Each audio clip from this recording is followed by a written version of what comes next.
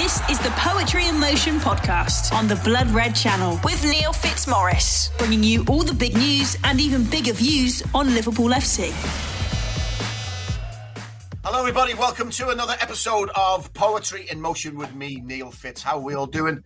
The Christmas countdown has begun. The songs are on the radio. We're getting into the vibe. Those people are putting all them decorations up outside the house that they can't afford, and they've got the lecky on the fiddle. We have big smiling faces here. You can't see it, obviously, but I can, because the mighty Reds roar on and roar on. Wherever you listen to this, once again, thank you very, very much for supporting Poetry in Motion and Ali LaRouge and all of the Blood Red Banner online podcasts and stuff like that. Thank you very much. We really, really appreciate your support. Talking about all things mighty and all things red, a fantastic night last night. We've got a couple of games since our last podcast, but Liverpool seem to be just roaring into gear. I'm joined by two heavyweights to discuss Liverpool's heavyweight performance last night against that other team. Can't think what they're called now. Anyway, Dan Kay is with us. How you doing, Dan? I'm all right. Still a little bit croaky after singing the praises of our boys in the Upper Bullens Road stand last night, but it's a nice sore head. You know, it's lovely to wake up on a morning like this and think, yeah, the Reds mean business. And after that slightly iffy run of form before the international break, like you say, we've come roaring back and have put a bit of a marker down, I think, for the rest of the league that this team means business. Absolutely. Was it a few quarters of Rafa's at the wheel, was it? That was only right towards the end, but there was the La Bamba, there was the La Bamba. There was plenty of Rafa got plenty of love from the away end, because let's face it, he was never going to get any from the home sections, was he? So we had to show the fella what we still think of him. And I don't think he ever will. And I'm sure he must have known that going into the job, which makes it even more crazy. Joe Rimmer is also with us as well. Hi, Joe. How you doing, pal? Good, thanks. Just laughing because you called us heavyweights, but I think if I got on Dan's shoulders, I don't think we'd equate to a heavyweight, would we? Well, not size-wise. You can't see my arse in the picture, though, Joe. You need CinemaScope for that. You're actually looking quite trim, the pair of you. Joe, you were sitting in particular. Sorry to talk about visual stuff, people listening to this, walking across a freezing cold field, trying to avoid dog muck with your dogs, no doubt. But you're looking very svelte, Joe. Have you been leaving the old advent calendars alone for now? You know what? I haven't opened mine yet, and I am usually a big advent calendar fan. But yeah, no, thanks very much. If the listeners want to close their eyes and imagine a svelte Joe Rimmer, I won't blame them. Well, according to my advent calendar, it's Boxing Day. Let's get going. All things Liverpool anyway. As we all sit here as fans, and everyone listening to this right now as Liverpool fans, I've said it before and I'll say it again. What a glorious, glorious time to be a Liverpool fan. It always is anyway. Being a Liverpool fan is a wonderful thing anyway. But when you're seeing a team playing the way this team are playing at the moment, Joe Rimmer, it just puts a smile on your face. It doesn't matter who the opponents are. Last night was just a happy bonus. The fact of the matter is, this team is pairing, isn't it? It's starting to feel like a team that instinctively know where the other players are going to be. Thiago's slotting in really nicely, and they're looking formidable, Joe, are they not? Oh, they are. You know, they seem to have combined the title-winning sort of strength, you know, and consistency with 2017-18's just fluidity and the way they scored goals that season. And what I love about it, it's just relentless. You know, yesterday from the word go, Everton, you know, Liverpool created a chance in the first minute, and then in the second minute, and then it's like another one in the fifth, another one, and then eventually they get the breakthrough. And you must think, playing against this team, it just must be horrible, mustn't it? Because they just come at you, and they might miss chances, but they just come again until they score. And then when they score, they do it again. And you know, the levels of skill, ability, fitness is incredible. And you know, I was talking to a colleague this morning, just saying we do have to pinch ourselves a bit, because you know, you win 5-0 at Old Trafford, 4-1 at Goodison Park, and you know, in my lifetime, you have a few of those. The 4-1 win at Old Trafford, for example. You know, you have those really good days, don't you? But they don't come often. They certainly don't come twice in a season. And you know, I kind of think we need to pinch ourselves and enjoy this. You know, we were discussing just that. You know, I think the pressure of the title race, sometimes you're not able to just sit back and just enjoy these results in isolation. But we certainly should, because I mean, we're being spoiled rotten, aren't we, by an incredible team. So I'm loving it. I mean, it's great to watch. It's great to analyse. It's great to work in this industry when when you get to see this sort of football team. Absolutely, mate. But I think the difference is, though, Dan, for me anyway, is that what Joe's just mentioned about having them glorious days within a season where you'll go somewhere and get a fantastic result, and then you like a 5-0 at Old Trafford and last night, and the 4-0 Arsenal. I think the difference now, Dan, is that these aren't flukes. These aren't great performances on the right day with everything going your way. These are hard-earned, skillful, world-class performances that are bringing these results in. And when you look at last night, Jordan Henderson last night was incredible. You're getting games off that man now where you're thinking he's 10 years younger than he is. He's, he knocks in that goal last night. I mean, it was a left foot wand, wasn't it? And yet the one against Brighton was right foot. I mean, he's scored with either feet. And the difference with him, it's almost like there's an acceptance of their ability now. There's an acceptance of, okay, we can do this because, the Jordan Hendersons of old would have smashed that sky that old 40 yards over the bar. He was renowned for running on stuff and just blazing. There seems to be a maturity and a culture to him now where he just says, it's bouncing in front of me, but I'm just going to wave me wand and I'm just going to stroke that in. It just feels like this side really believes in itself, Dan. Yeah, I mean, what you said about Henderson there, he's like a fine wine, isn't he? He's matured with age, and he just seems to get better and better. You can look at some players, for example, the likes of Michael Owen. His best years were very much in the first half of his career. Even someone like Fowler, who wasn't particularly reliant on pace like Owen was. Whereas other players actually seem to hit new levels. They almost have to suffer for a while. And there's no question Henderson certainly did in his early days at Anfield. And even really, I'd go as recently as, the season we ended up winning the European Cup. Van Dijk had come in the year before. I think everyone kind of assumed that he was basically the de facto captain, even though Henderson was wearing the armband. And I remember seeing a couple of interviews and wondering, is there a little bit of an edge there? Henderson's a shrewd character. We've seen and heard enough about him to know that he's not just a footy player. He's got a very smart, perceptive head on his shoulders. And I think he must have known really how things were going for him. And, he scored a vital goal in a big win away to Southampton towards the end of that season, which really seemed to kick him on. Obviously played a huge part.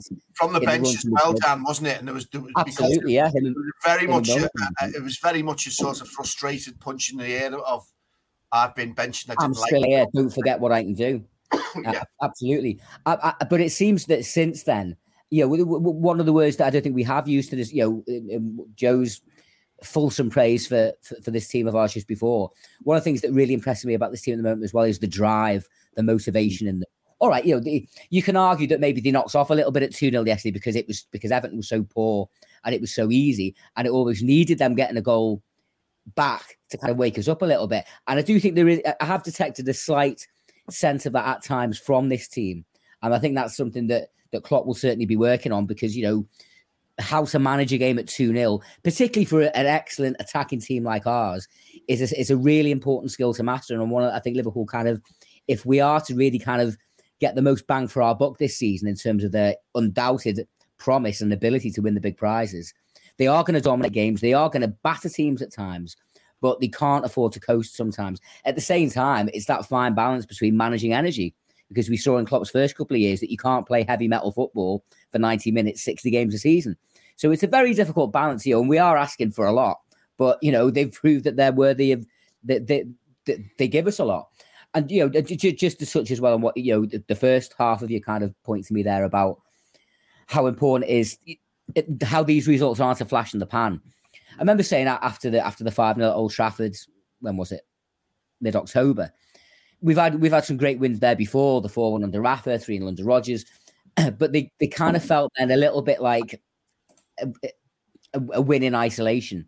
These big results, these, for fans of a lot of football teams, they've had lifetime best ever results. They're no fluke these days. These are, we can look at the 5-0 Old Trafford, 4-1 at Everton, and actually say in both those games, Liverpool could have scored twice as many goals.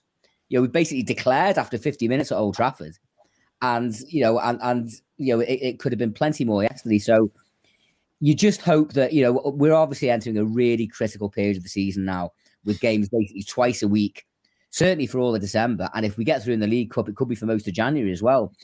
Obviously, we've got the issues of the African Nations Cup. heavy pitches, winter, injuries, and so on. So, what was it, 18 games on the bounce now? Liverpool scored at least 2. That isn't going to last forever. We only conceded 1 yesterday. It was a bit of a soft goal right through the middle, but one thing I particularly like about Southampton and Old Trafford with the clean sheets. And, after Liverpool have shipped more goals than we would have liked to have seen earlier this season, but they do seem to be tightening up a little bit more at the back. And I think that's going to be really important over the next couple of weeks. I'd be quite happy to see another couple of 1-0s coming. Absolutely.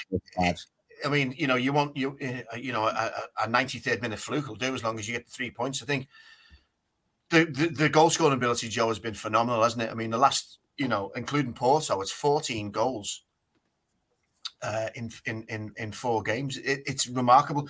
There's a really interesting stat showing last night the kind of 3-horse race that it seems to have already become, where it showed Chelsea, Man City, Liverpool, and then West Ham, the top 4.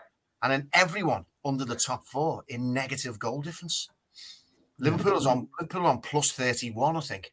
And then in 5th place onwards, 0 or minus goal difference. I mean, that's an extraordinary breakaway, isn't it, for 3 clubs? I mean, West Ham have got plus 8, I think, so they're sort of clinging on. But it's an extraordinary kind of 3, really, really strong 3-horse race at the moment, isn't it? And can you see that changing? Can you see anyone joining that pack? Or are these 3 just so far ahead that it's a battle royale between the 3 of them? I think these 3 are so far ahead, aren't they? It is going to be really interesting because, the last couple of years we've had, Liverpool ran away with it. City, in the end, ran away with it last year. And then we had those battles, didn't we, with City the year before that. But Chelsea have emerged, I think, as one of those snide Chelsea teams that you just got the feeling can be a title winner. And I wouldn't surprise me if Chelsea win the title this year and finish 8th next year, because they seem to do that, don't they? Mm-hmm. And then they come again with the same players the following year. But it really is an interesting few teams with different styles, and Liverpool have got this relentlessness, this goal scoring ability. City can seem to do a little bit of both. They can sort of grind out, or they seem to blow people away at times. And Chelsea just seem to win. I mean, by all accounts, they weren't very good last night, but they seem to find ways of winning every week.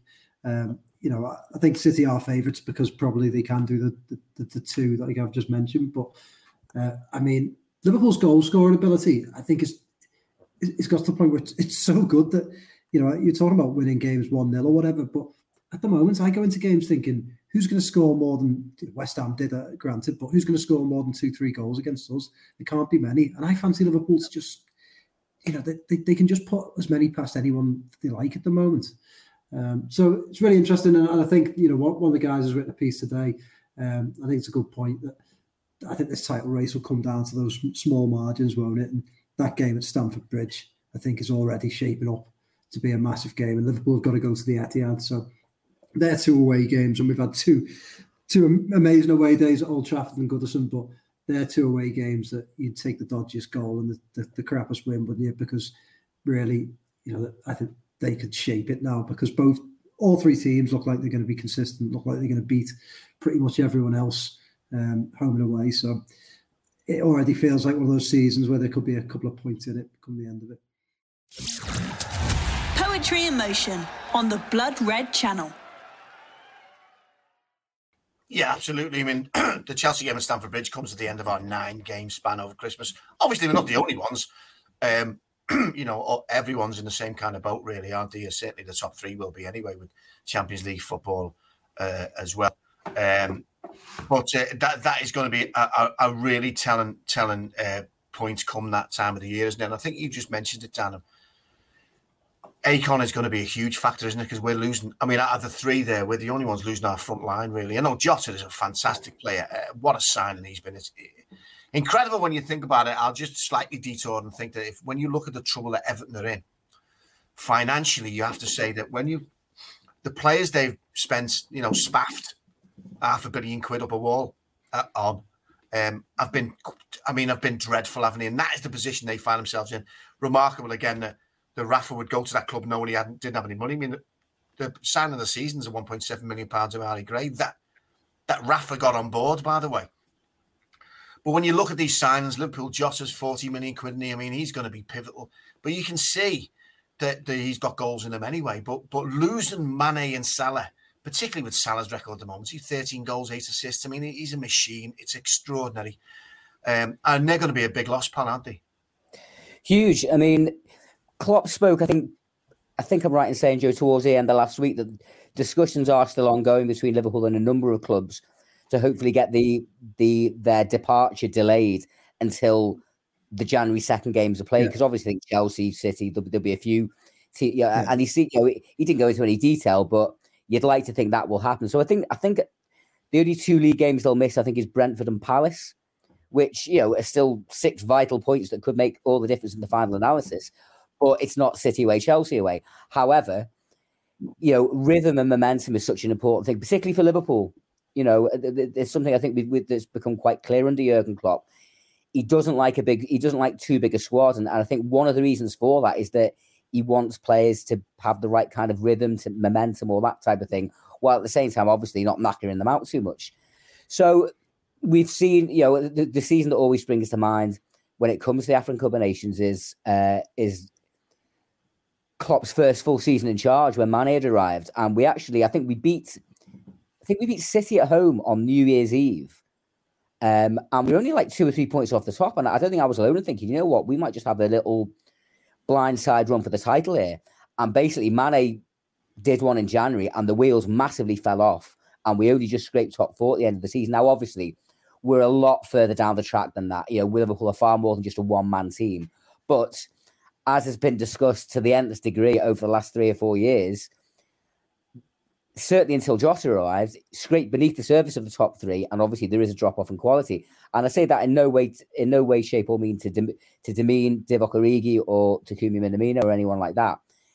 How can you get like-for-like replacements for Mane and Salah? Because they're 2 of the best forwards in the world, and no one of that ilk is going to come and sit on the bench and be prepared to be number 2. But it is going to be something that Klopp and his staff and his recruitment people are going to have to get their heads around. Klopp's talked up Minamino quite a lot, hasn't he, in recent weeks? And I think he's kind of got high hopes for him. Divock Origi is Divock Origi. He can sometimes have me pulling what little hair I've got left out, but he knows where the goal is, and he's delivered for Liverpool on numerous occasions. So, yeah, it's something that's kind of lurking in the background for all of us. And I think we're all a little bit curious, anxious to see how that will play out. But should be remembered, we're not the only Premier League team to be affected by it, but arguably we might be the Premier League team most affected. Yeah, but there are obviously other teams affected, but not necessarily in the same positions or the most vital positions that we've got. Talking about the current situation we're in then, Joe, watching the game last night, Thiago's starting to bed himself in there, isn't he? And it looks like, many people have said that is the midfield that Jurgen Klopp wanted to have and wants to play with. And Thiago and Fab and Hendo certainly put on a show last night, didn't he? Yeah, I think that was the midfield when he signed Thiago, 18 months ago, that probably was in his head. And with Wijnaldum's contract the way it was, as much of a good player as Wijnaldum was, it felt natural, didn't it? That's the 3 that he'd go for. I've noticed, just as you said that, Andrew Beasley has tweeted, Liverpool have played 14 games with Fabinho and Thiago in midfield. 113 drawn 1, 439 against 6. It's quite incredible, isn't it? And I must admit, I don't mind saying it. I was one of them that had a slight worry about Thiago in the sense that, and I think he's a phenomenal player, by the way, but phenomenal players don't always fit into certain clubs. They don't always fit into the Premier League. And I still think at times, against Southampton, he dwelt on the ball a little bit, almost gave away a goal there. But his footballing ability is just magnificent. And then when you balance him out with Henderson, with the energy that Henderson's got, and you balance him out with the strength of Fabinho, he just dovetails perfectly, doesn't he, with them? So I think the key for them is staying fit. And I think that as a midfield 3, that they are comparable to any in world football. But their biggest issue is whether the 3 of them can stay fit and play enough games together. And I think if they can play 90% of games between now and the end of the season, I would have my money on Liverpool for the title. My big concern with them is that they won't play those games together.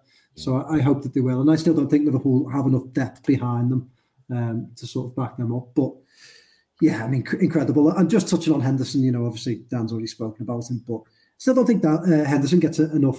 Dan, I was going to say Dan doesn't get enough credit. You don't get enough That's credit true as well. It's true, but I don't think Henderson gets enough credit for the type of footballer he is. You know, I think when people think of Henderson, perhaps outside of Liverpool more so, they think of energy, they think of fitness. But you know, as a footballer, the ability, the weight of the pass for Salah for his first goal, and the way he took his goal on his weaker foot, by the way, with the instep, the instep, the curl on the bounce. You know, like you said at the start, Neil, it was just incredible. So, just you know, sometimes Henderson has a game like that and reminds you what a supreme footballer he is. And yeah, if the three of them can stay together, then I don't think many teams will be able to live with Liverpool.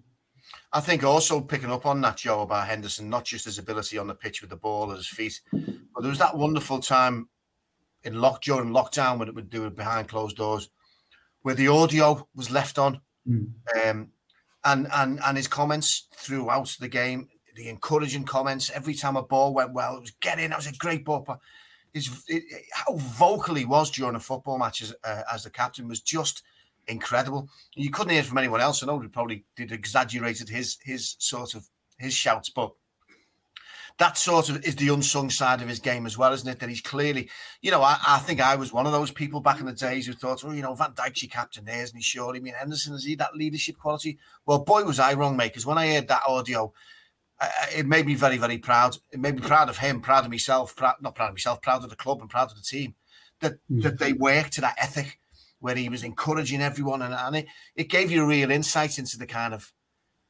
family type situation they have there at Anfield, mate, where Dan. So they encourage each other. And then you look at it with the likes of Oxlade-Chamberlain, who's starting to certainly come to form now. It feels to me like he's been encouraged to a slightly different position in the sense that it matters that he loses the ball rather than, well, I'll have a little dinky run and if I lose it, I lose it. He seems to be a lot stronger now, and it just feels like a real unison, doesn't it, at the moment, Dan, the way they're playing? I think for me, one of the most impressive things about Jordan Henderson's leadership is his example. You know, as you've said, obviously there was that kind of video that went kind of viral last year when you could hear all his instructions on the pitch and the way he chivied those around him. And you know, in a game of football, you need talkers, you need leaders on a pitch, and more than just the one that's wearing the armband. But what impresses me most about him is the way that he's prepared to roll his sleeves up and do the donkey work. Like Joe said, you know, he's a class footballer, and I think that very much gets forgotten sometimes, particularly outside of his. I'm not going to say outside of Liverpool supporters, outside of the people that like him, because even last night, and I'd say last night was one of his best games he's had for the club in a long time. But there was someone behind me that, on the rare occasions that he gave the ball away, was on his case, and I was like, you know, and obviously we're two up in 20 minutes. You know, so some people once they've formed an opinion on a footballer will not be swayed no matter what, and you know that's their business. But it's as well as the whistles and bells, the fancy things to his game, he's prepared to do the ugly things. He'll drop back in at left back if Robbo's bombed forward. He'll nip over to the right to support Trent when he needs it. He's a magnificent leader on and off the pitch, and he represents the club in the best way possible. And I just think it's a great story because, you know, obviously at the start of his career, he was nearly sold to Fulham in exchange for Clint Dempsey. Like I say, even as recently as 2 or 3 years ago, you kind of felt, is he becoming a bit marginalised? Is he on the fringes a bit? But he's absolutely proved that he deserves to wear the armband. And I think there's no question now in my mind he will go down as one of Liverpool's greatest captains. And not just because he's won the 2 big prizes, but because of what he's been through, how he's lifted and inspired and improved those around him. And, you know, did he sign his new contract in the end? Yeah, he did. Of course he did. Yeah. You know, I really think that's one of the most important bits of business Liverpool have done in quite some time. I think inevitably, you know, and what Joe said before about, you know, is there really sufficient depth behind him? That's something that the one thing to pick up on your previous point as well, Joe, about this midfield of Fabinho, Thiago, Henderson, without question, they're the best 3. And if they can play the majority of the games, then not just win, I wouldn't just have us as favourites to win the league, but also the European Cup. However, the reality is, but all of them are nudging 30. Mm-hmm. And, you know, realistically, you're going to have to preserve them. So that's why the likes of Oxlade-Chamberlain, who I think is has had rotten luck throughout his Liverpool career, but seems to be becoming more consistent in his performance, in his effectiveness in different parts of the pitch. And the likes of Curtis Jones and others behind them. I think Henderson's going to have a vital role in really passing the baton on to them to ultimately mean that, if one of those top best three midfielders isn't available, there isn't such a drastic drop-off as maybe what there has been previously. Yeah, and we're going to need to do that, aren't we? I mean, there's lots of names that have been bandied around. There's certainly a name of a future Liverpool signing that I would love them to at least look into is Jude Bellingham, Joe, because that's a kid who seems to tick all the boxes when it comes to, you get these players who were doing things in their early career 10 years advanced of what other players were doing. And that kid, they retired his shirt, didn't he, when he left the club? He goes to Dortmund and he just seems to have that mercurial kind of feel to him when he's playing football. And when Dan's talking about your midfielders, pushing 30, it's players like that we need to be looking into, don't we, Joe, to perhaps to be looking over the shoulder of the rear guard and then saying, look, we're going to come in and take the mantle now. They're the kind of people they need. I don't necessarily think we've got them at the club at the moment, is the point I'm trying to make. We need to look for them, I think, for the future, don't we? Absolutely, yeah. No, I thought in the summer, I wanted them to sign a midfielder. I thought, a lot of people were talking about the attack, but I certainly thought the midfield was an area where Wijnaldum going, that they just needed someone who plays a bit more. Let's face it, as I've just said about Thiago, Henderson, and to a lesser extent, Fabinho, one of their issues is fitness. And, someone like Jude Bellingham is a young lad who, you think would come in and do well, but then he would have to play, wouldn't he? And this is where, I think the proof will be in the pudding with Liverpool in the summer, whether they do go out and buy a Jude Bellingham, because we know they like him a lot. And, I certainly think if he's available, Liverpool will want to be in the conversation. But it would be a good time to buy him, I think, wouldn't it, next year with all those three players a year older. He's a player that's going to come in and he would have to have a certain amount of football. He's not going to come in and play, play fourth fiddle to those three, is he? So, he'd want to play a certain amount of football. So maybe it would be easier to transition him into the team the following season. So it might be a little bit of genius from Liverpool at play. But he's a great player. And he's the sort of player, like you were just saying, you can just tell, can't you? I think you can just tell with Harvey Elliott. I think him as a player, when you see the way he controls the ball, when he moves with the ball, the way he plays alongside other seniors, Bellingham's like that, but perhaps, I think it's fair to say he's more advanced than Harvey Elliott, so you can just tell what a classy player is.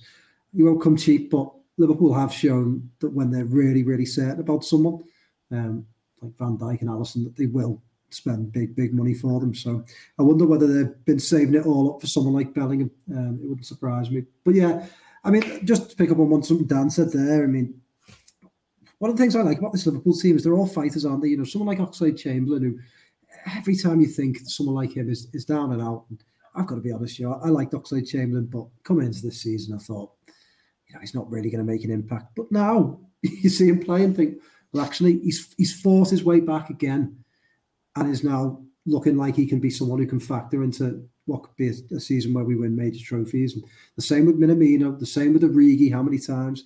Even people like Henderson, like Matip, the guys who've been through really difficult times at Liverpool and come back and establish themselves. So it's a characteristic that just runs straight throughout the squad. And again, I think that filters down from having a captain who has been through those experiences, who passes on his wisdom and ensures that people's heads don't drop, and a manager who does the same. It comes a lot from him, doesn't it? But it's an incredible characteristic to have, and it's good if you have a defeat like West Ham, their heads don't drop, do they? They come back and they believe in what they do, and they just do it all again and get straight back to winning ways. So it's really, really, really positive. And if they can add a player of Bellingham's stature to a squad like this, then I think we'd all be very excited.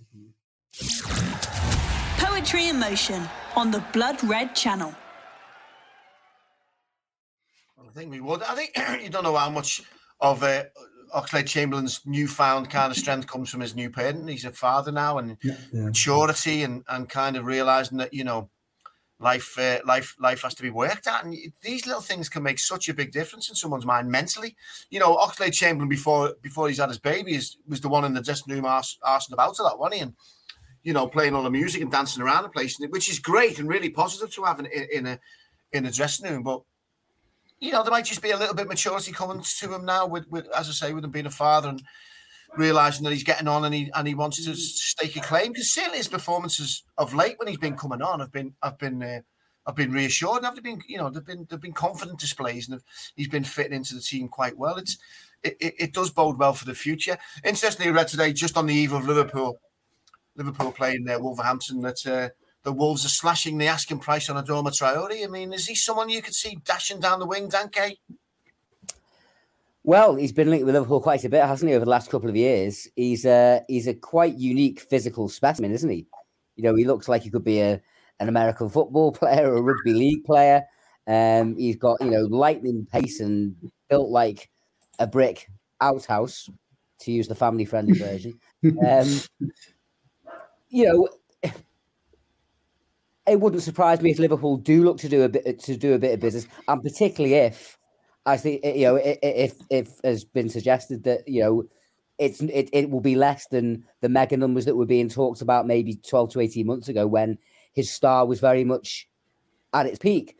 There's often some real bargains to be had with players at kind of that stage in their career, maybe similar to Oxlade-Chamberlain now, or Oxlade-Chamberlain a couple of years ago, rather, when he was at Arsenal, where someone's kind of made their name for themselves somewhere, kind of done okay a little bit, but then kind of hit the skids a little bit and needs a bit of a change. I think, it feels quite a poignant moment to kind of use Ray Kennedy as an example for that. Obviously, very sadly, he passed away this week.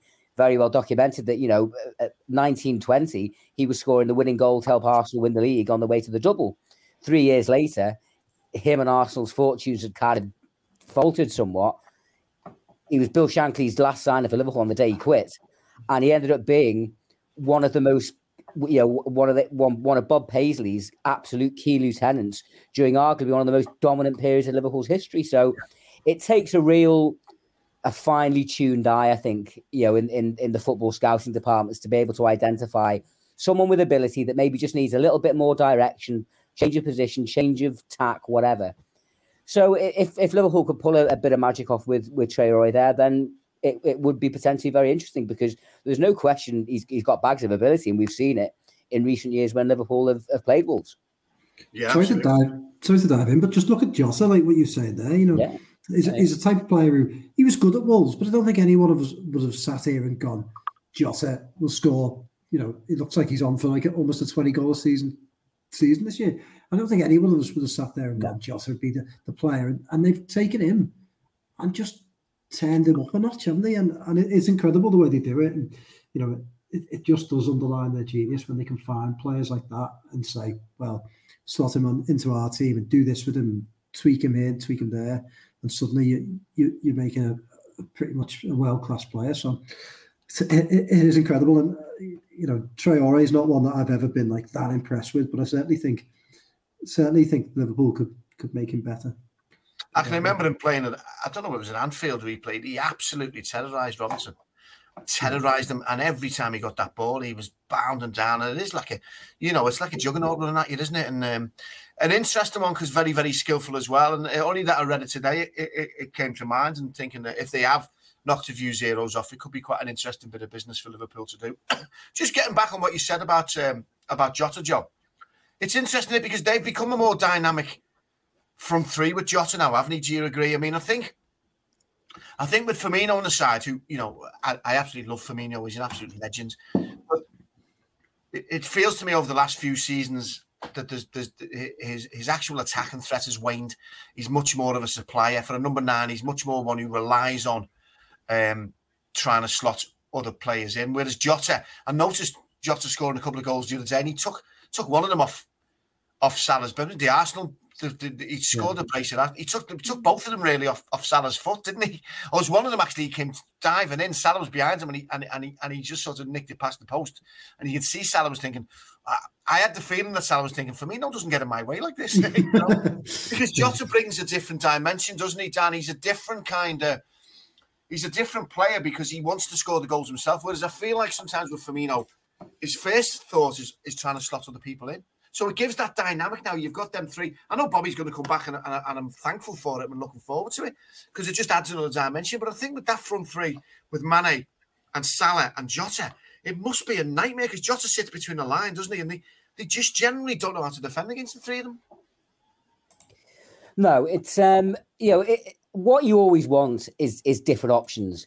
And for Firmino and Jota, even if they might ostensibly play in the same part of the pitch and in the same position, they're very, very different players. We haven't too often seen them in the same lineup together. It's not always, but quite often it's one or the other. But I think as a supporter, that's what you want to see. The last thing you want is for your team to be predictable, and for opposition to basically say, well, we know how they're going to play, no matter what the personnel is. It's easier for them to kind of put plans into place to deal with that. The beauty of Jota is that he's very, very versatile. I mean, he often does play as the central man in the front three, but he can play either side as well. He's quite useful on the flanks. He can put a ball in, but also as you said, Fitzy, I think he's got more of a striker's mentality when he's in that box, as we saw last night when he span Alan. He's quite an acute angle, and plenty of players, and quite possibly Bobby a lot of the time, would be maybe looking to pick somebody else. As soon as he made the space for himself, there was only one place that was going. And there's a great picture from behind the goal, which I think I saw the club tweet with one of those kind of like open mouth emojis this morning. And the emoji actually looks like Jota's face. It's a brilliant photo because literally the ball just hitting the roof of the net.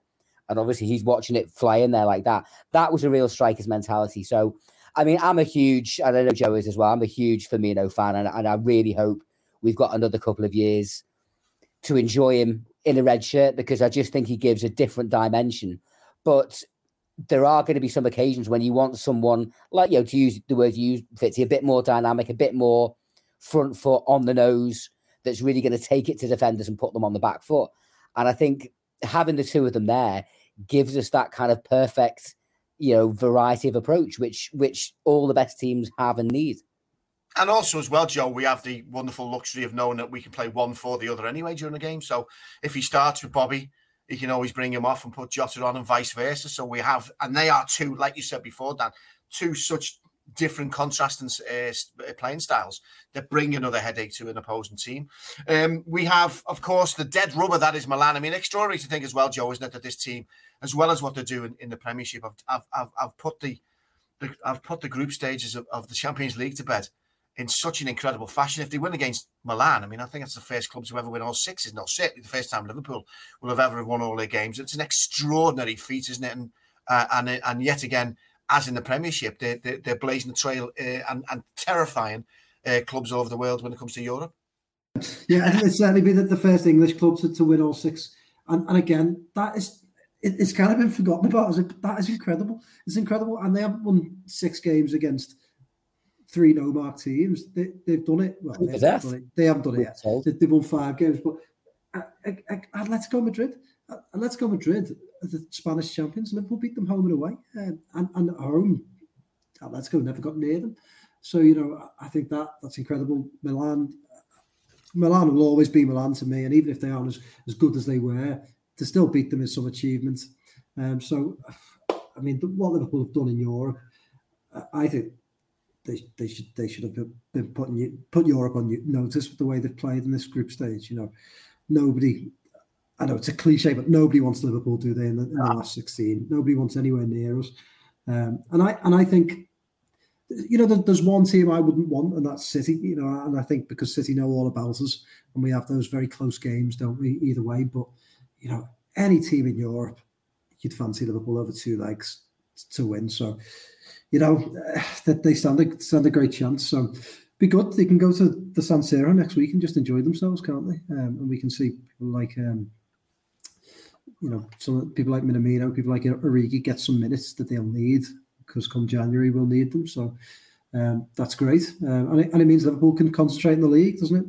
So it's all round, the Champions League has just been a roaring success so far. So hopefully that continues as well. Poetry in Motion on the Blood Red Channel. Also as well, great to just see players and very, very important players for the team coming off with 10 minutes to go and knowing that they've got through another game. And it's brilliant team management, isn't it, by Klopp. He's navigating us through a really tricky time by getting that, getting the hand around the throat of the other teams, if you like, controlling the games, and then knowing with 10 to go that everyone's okay and you can bring them off and you can have an early shower. And it just bodes so well for getting us through these testing times, Dan.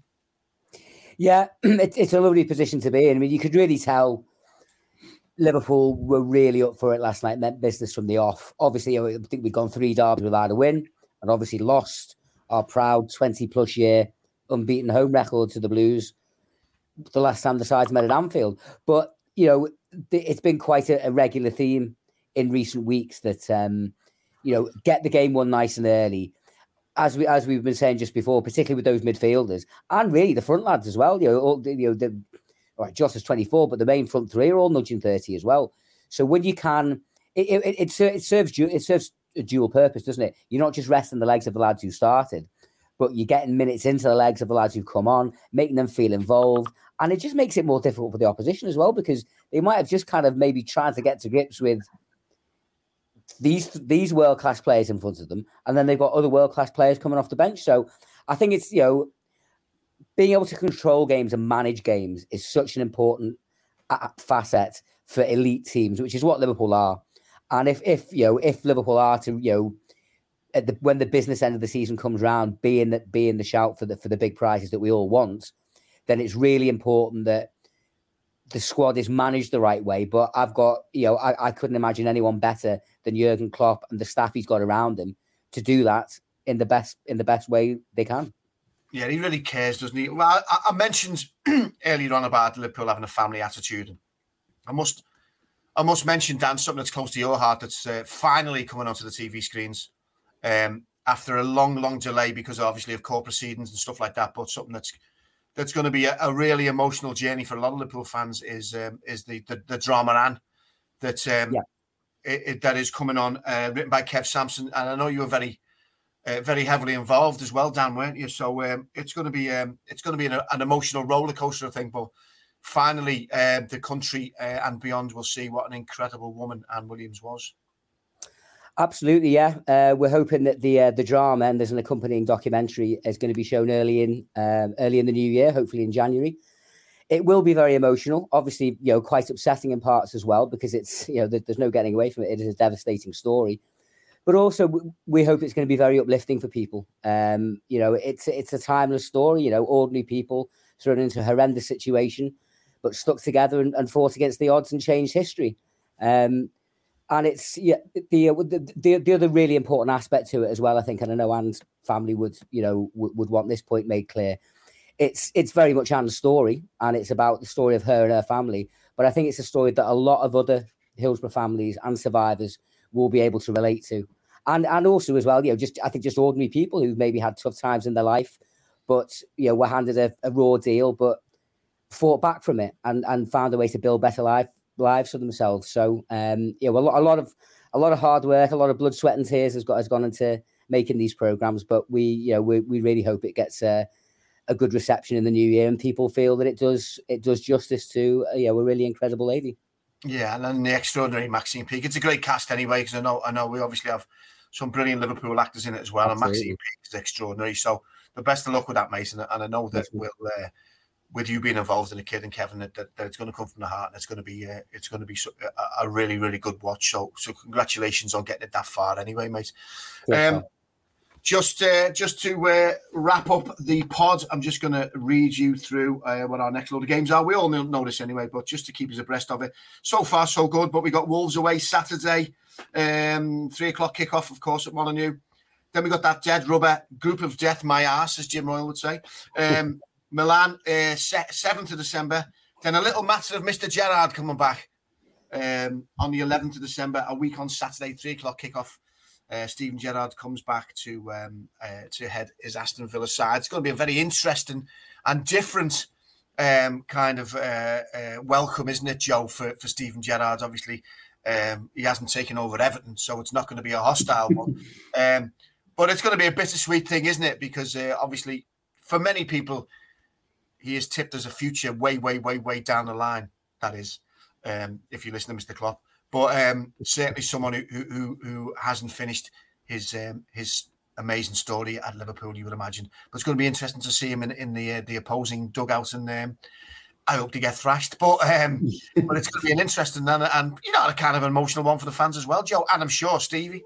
Yeah, he'll get some ovation, Murray, and I've said before, I think this job is a really good step for him. If he can take Aston Villa and move them onwards, then he'll only make himself a bigger contender for the Liverpool job when it finally does come up, like you say, hopefully in the long distant future. But yeah, I mean, I'm really pleased for him. I just think he carries himself like a manager, doesn't he? He just holds himself like an elite manager. You know, the way he talks, press conferences, and, you know, even already Villa seem to have come back with, you know, they won 2 games, and look, last night it sounds like they battled City all the way and lost to 2 pretty incredible goals.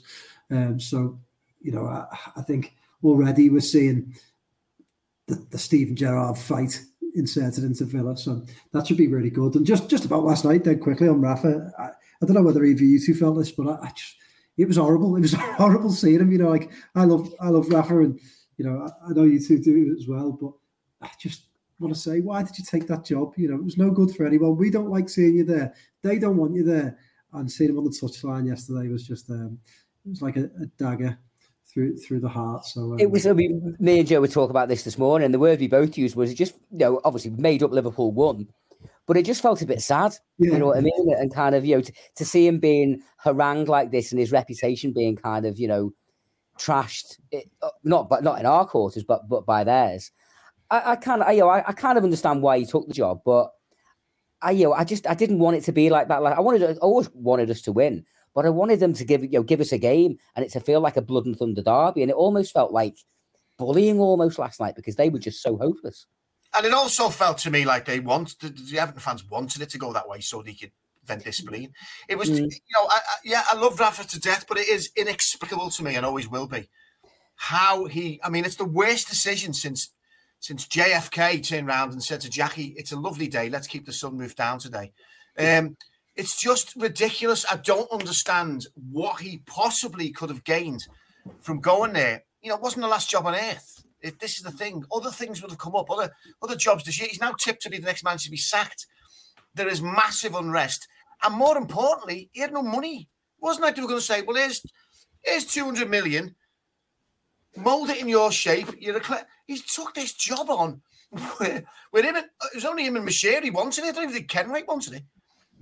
What in the name of God did somebody throw a halfie at him and hit him on the back of the head, and he's woke up and realised he signed the contract with Everton? I just don't understand what went on. So it was horrible to see. He made a really weird comment last night as well, Rafa, in the post-match interview, when he said, you know, the guy doing the interview was pretty merciless, but he said something about Mo Salah and, you know, the finish and the devastation of the front three.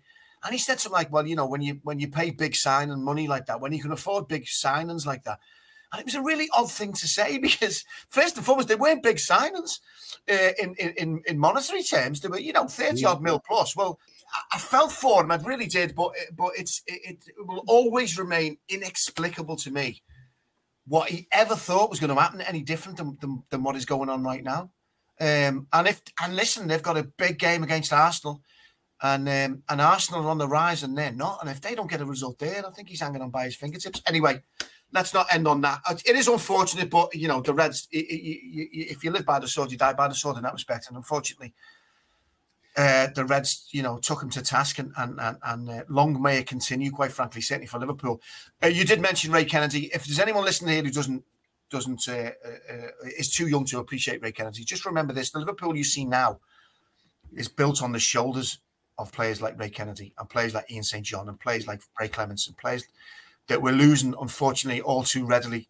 Ray Kennedy was an incredible footballer, a real heart of midfield, a great scorer of goals, a great provider of goals, really tough.